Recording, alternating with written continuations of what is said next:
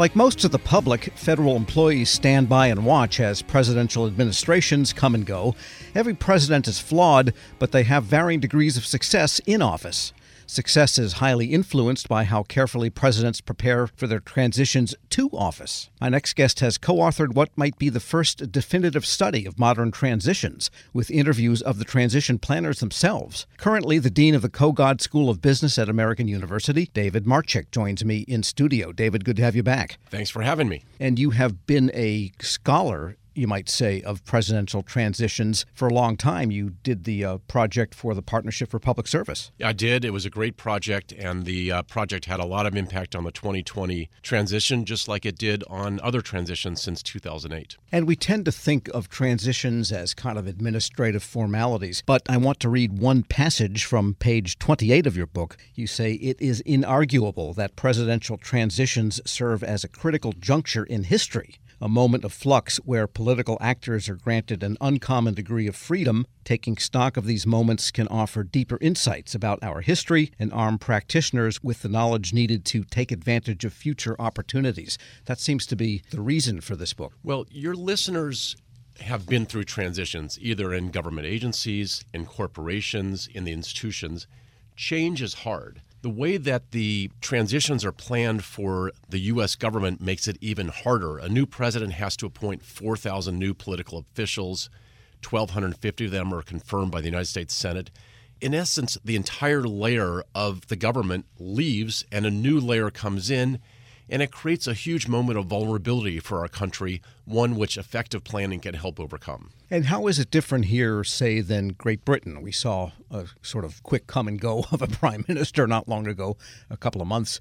And don't they have a similar situation? What's unique about the American system? In most democracies, you don't have the same level of turnover. In the UK, for example, a new prime minister comes in, even if there's a change in party, they may bring in 5 or 10 aides, a bunch of new ministers, and each minister will have maybe 1 or 2 new people. Here you have 10 or 15 layers of the government leave and a new layer come in. It's very disruptive, and it places a huge burden on the career civil servants. Right, so it's almost a legacy of when civil service was spoils, and now the spoils only go back down 2 or 3 layers, and then you get to the standing workforce, but those 2 or 3 layers deep that are politically appointed are about everything related to the philosophy of the incoming president. Absolutely. And what we saw in 2020, as we've seen before, an effective transition can have a huge impact on the success of an entire administration, and a poor transition can imperil a new administration. Right. Let's talk about some of the anecdotes you describe in detail of most of the recent transitions, going back to Jimmy Carter, who you describe as the first modern president to really pay attention to transition planning. And yet the mistakes that he made resulted in a presidency that was less than effective. So Jimmy Carter did a good job in that he was the first candidate in the modern era to allocate time, resources, and staff to transition planning. That's positive. Prior to that, nobody really did that. He made one fatal mistake, which was he didn't tell his campaign that a transition team existed. And so about a week before the election, news reports started to show up saying Carter was planning this, Carter was planning that, and the campaign team didn't know anything about it. So Stu Eisenstadt in my book said he went to Jimmy Carter. Stu was the domestic policy advisor. And he said, "Where are these stories coming from?" And Carter said, "Oh, I didn't tell you. I have a transition team." And so that created a clash between the campaign team who felt they got Carter elected and the transition team who said, "We're the smart ones. We know how Washington works. The campaign people, they can just go to the side." And Stu says that clash imperiled the first year of the Carter presidency. It slowed it down. It made it much more difficult. And it gave Carter a slow start. And he was only to have one term, so that the entire effectiveness of his presidency was limited by what happened in that first year. Exactly. He didn't have a chief of staff. He didn't have an organized government. He allocated too much time and resources to selecting the cabinet as opposed to the White House staff. Reagan learned from those mistakes. Right. That was the exact opposite approach. Reagan came in and he said, "I'm going to have someone who really knows how to govern be my chief of staff." He picked Jim Baker, who went on to become Treasury Secretary and Secretary of State, probably the most important unelected official in the post-war era. Baker had run 2 campaigns against Reagan. He ran the Ford campaign and then the Bush campaign, tried to take Reagan out. Reagan had the confidence to say, I want the best person to run my government, even if he's not a Reagan loyalist, and that paid off for Reagan. In some ways, he reached back to lessons from Lincoln in that regard. Absolutely. Lincoln famously, Doris Kearns Goodwin highlights this, had a team of rivals. He picked who he thought were the best people, even if they were not going to get along perfectly. He knew he was strong, he knew he was a good leader, and he could deal with friction. We're speaking with David Marchick, Dean of the Kogod School of Business at American University and co-author of The Peaceful Transfer of Power, an Oral History of America's Presidential Transitions. And in the modern era, which you, I guess, could define as the era of mass communications, you also describe Hoover to Roosevelt. We had radio then. People could hear and see presidents and movie reels, something that was relatively new. That one wasn't so good either because of the differences between the incumbent and the incoming. So we've had really three very complicated transitions: Buchanan to Lincoln, Hoover to Roosevelt, and Trump to Biden. In Hoover to Roosevelt, during the 4-month period between the time when Roosevelt was elected and when he was inaugurated, the Great Depression peaked, banks ran in 25 states, Hitler came to power, the Reichstag burned, and Japan left the League of Nations. And Hoover had disdain for Roosevelt. He thought he was of feeble mind and a feeble body, and he didn't want to help. So the country was literally coming apart for 4 months, and Hoover sat on his hands. His idea of helping Roosevelt was try to convince Roosevelt to abandon the New Deal. Historians that I interview in my book say that that lack of cooperation deepened the pain for American people. It lengthened the Great Depression, and it made recovery much more difficult. All right. And then if you go to the most recent one, Trump to Biden, that one is also an anomaly. Never mind what happened on January 6th, but the animosity was there. And I think Trump was the first to not attend the inauguration of his successor. So there have been 4 presidents who did not attend the inauguration of their successor. The last one was Andrew Johnson. So that's not really a good record. The transition was very challenging. On the one hand, President Biden, candidate Biden, probably was the most prepared person ever to become president. He had 40 years in the Senate. He was vice president. He put together a fantastic transition team. They were organized. They anticipated all the challenges. Trump, on the other hand, impeded the transition, slowed it. Many of his agencies didn't cooperate. And this was at a time of 4 crises in the United States. We had a global pandemic. We had 11 million people out of work. We had a racial reckoning in the wake of George Floyd's murder. And we had a political crisis. So literally, this was a matter of life and death. And the most important issue for Biden when he became president was not a big policy issue. It was getting shots in arms. It was getting the vaccine out so Americans could be safe. And Trump impeded collaboration between the incoming Biden team and the outgoing Trump team to get shots in arms. And at the beginning of his presidency, Trump did not really take much advice from anybody that might have helped him be more effective. That's right. During the campaign, he hired Chris Christie, the former governor of New Jersey, to run the transition. Chris Christie did a good job. He consulted with former transition leads.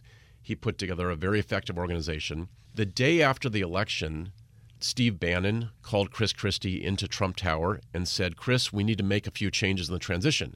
And Chris Christie said, "What?" And he said, "You're out." And he fired Christie, and they threw away all the materials and started over.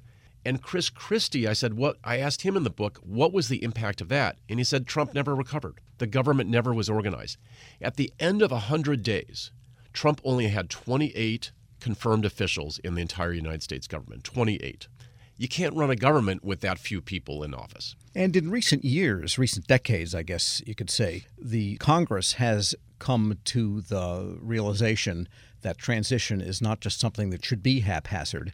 And now you have transition laws and procedures that give even candidates office space and so forth. Review for us what the structure is now legally that makes sure that for those willing to take advantage of it, they can have a good transition. So Congress has passed something called the Presidential Transition Act, and they've amended it over several times. And now basically they provide, after the political conventions, they provide the candidates with office space, phones, computers, the ability to submit people through security clearances.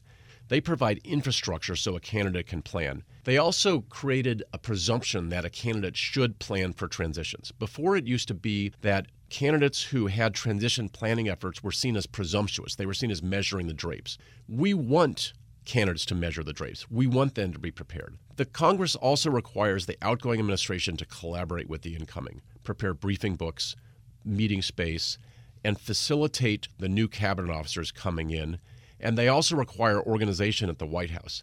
So that's positive. I think there's a lot more that Congress can do to move things up, to require transition planning earlier, to provide more funding, and to empower career officials to have more authority to facilitate the peaceful transition of power. Now, you, David Marczyk, you're a Washington guy. You've worked for the Carlyle Group. You've worked for the Clinton administration, Partnership for Public Service, American University. And so you are versed in the ways of Washington. What brought you to your interest in this particular phase of politics, policy, the intersection of all of this in transition? Well, I had the opportunity to run a project called the Center for Presidential Transitions at the Partnership for Public Service. It's a nonprofit, nonpartisan organization focused on making government more effective. And I took on the project not knowing that this would be the most tumultuous presidential transition since 1932. And so I hosted a podcast called Transition Lab, and it kind of took off. And I thought that all the lessons we learned from the transition process could add to the historical record. You know, every aspect of the presidency has been studied to death. There are 15,000 books alone on President Lincoln. But this is one area which has not been studied, and I thought I could contribute. And what's been the reaction so far? So far, it's actually been pretty good. You know, the Wall Street Journal did a wonderful review of it.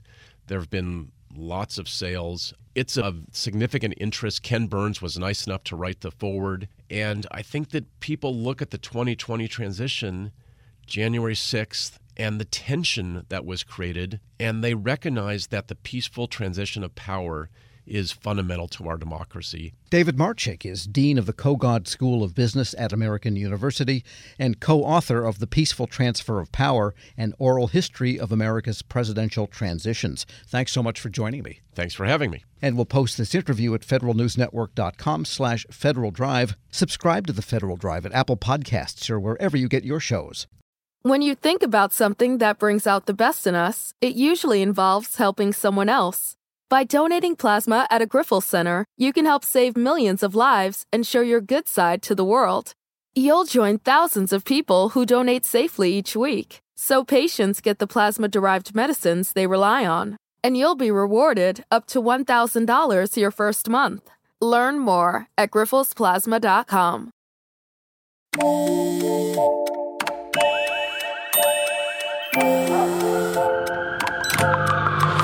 The world is always on, but you shouldn't be. Put junk sleep to bed. During Mattress Firm's Dreamcember sale, get a king for the price of a queen or a queen for a twin and save up to $700 on Sealy. Only at Mattress Firm.